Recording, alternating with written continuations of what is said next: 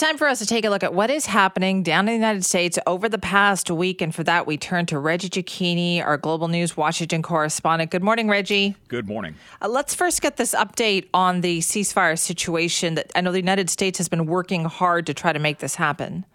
Yeah, so currently, as of right now, we understand that 13 Israeli hostages are being handed over by Hamas to members of the ICRC in the region, the Red Cross in the region. This obviously is the culmination of weeks of efforts of talks mediated by the Qatari government involving the United States and Hamas officials, the Egyptian officials, and Israelis. These 13 are the first 13 that are being handed over. There's apparently 12 Thai nationals being handed over as well. And this is going to continue over a number of days with that ceasefire in place.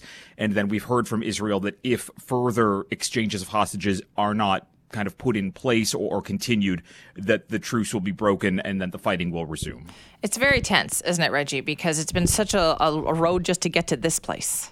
Yeah, absolutely. I mean, look, this is weeks and weeks and weeks of negotiations between multiple different diplomatic levels and diplomatic channels to try and get where we are, with just 13 people being given back by Hamas. It's worth pointing out Israel is giving up kind of a 3-to-1 trade here. So for every hostage that's released, 3 Palestinians are being released from jails in Israel. This, again, is just the beginning. There are concerns here that, the schedule may not be adhered to because, we've heard it from U.S. officials. Schedules are schedules until they're broken and missed, and then it becomes an unclear path forward to what happens next. Okay, so we're waiting to see what happens. With that, we'll keep an eye on it.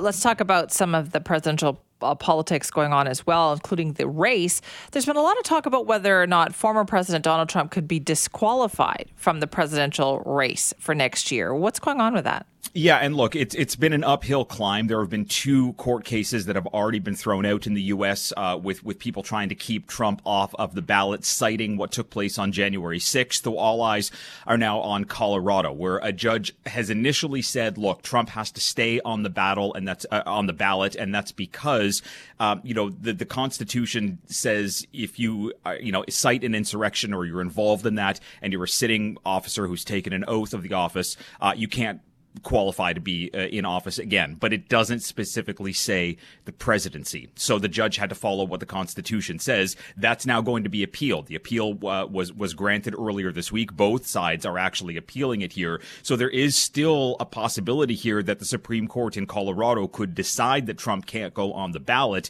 That likely may get punted up to the U.S. Supreme Court. And there are some literalists on the Supreme Court at the highest level who kind of take the Constitution as is, and it doesn't say presidency, so they may say, look, it doesn't say presidency, Trump can stay on the ballot. Oh boy. But this is a big fight. Oh, no kidding. That is a big fight. It sounds like it's just going to get bigger on that one, too. And since we're speaking of Donald Trump here, it sounds like the House Speaker has been making some visits. Yeah, and look, this one was, a little, it was criticized by Democrats, and it was kind of expected by the vast majority of people who watch U.S. politics down here, because, anytime somebody is in the position of becoming the speaker, wanting to be speaker, leader of the Republican Party, they go down to Mar-a-Lago, they talk with former President Donald Trump. Some people call it kissing the ring of Donald Trump.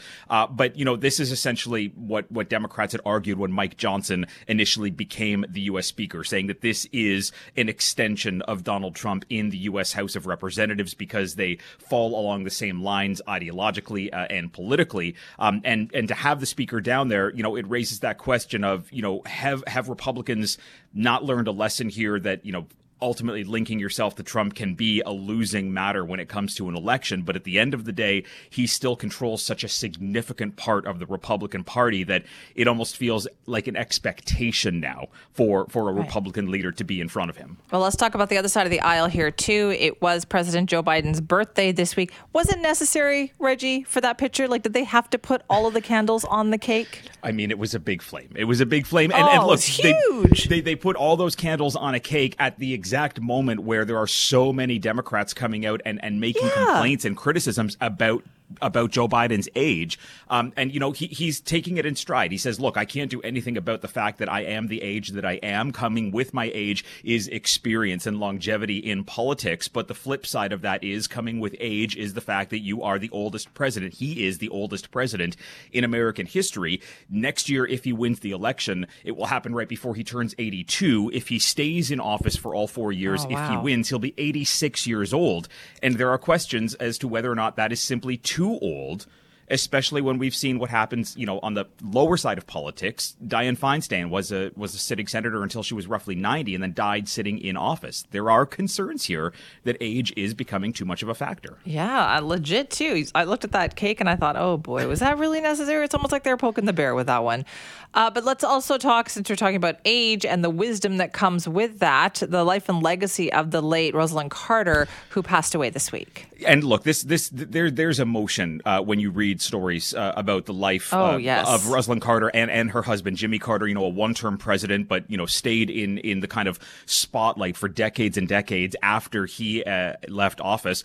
She died, you know, a number of days ago. Her funeral's expected next week. Joe Biden will be amongst the dignitaries that are going to be there. But reading through the kind of final moments of her life that, you know, Jimmy Carter sat there holding hands with her, talking about the decades and decades of marriage and that they had, that if they put the beds kind of foot to foot so they could look at each other. He woke up in the morning, realized she wasn't there. He started crying. You know, it goes to show that, you know, love can really outlast everything here. I mean, they were married for something like 77 years.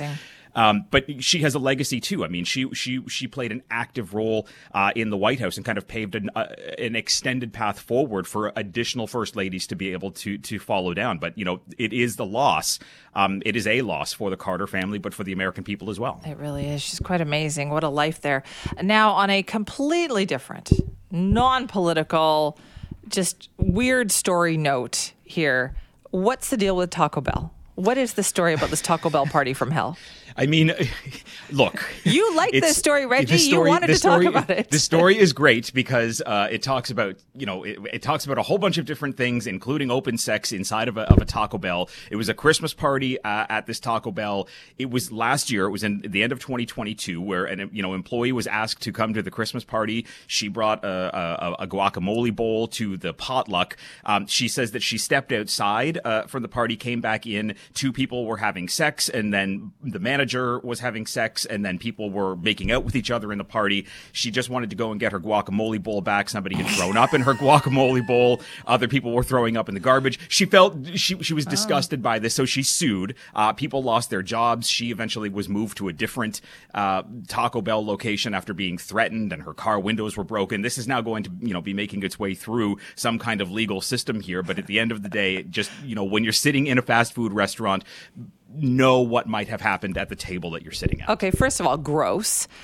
Second, have you not ever been to a Christmas party like this? Because I know I've been to a Christmas party like this, like a work-related Christmas party before like that. I won't say what kind of parties, what has happened at the parties that I've been to, but I've been at parties where exciting things have happened. I haven't had a guacamole bowl thrown up in, but I have been in the presence of people partaking in festive... A little too much?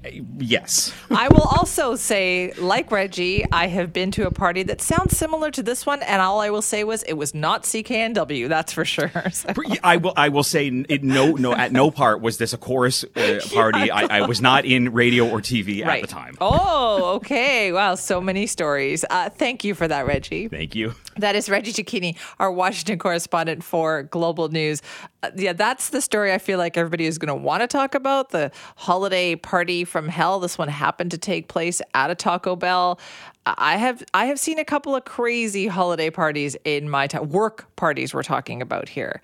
This makes me think that people must have a story out there, right? What is yours?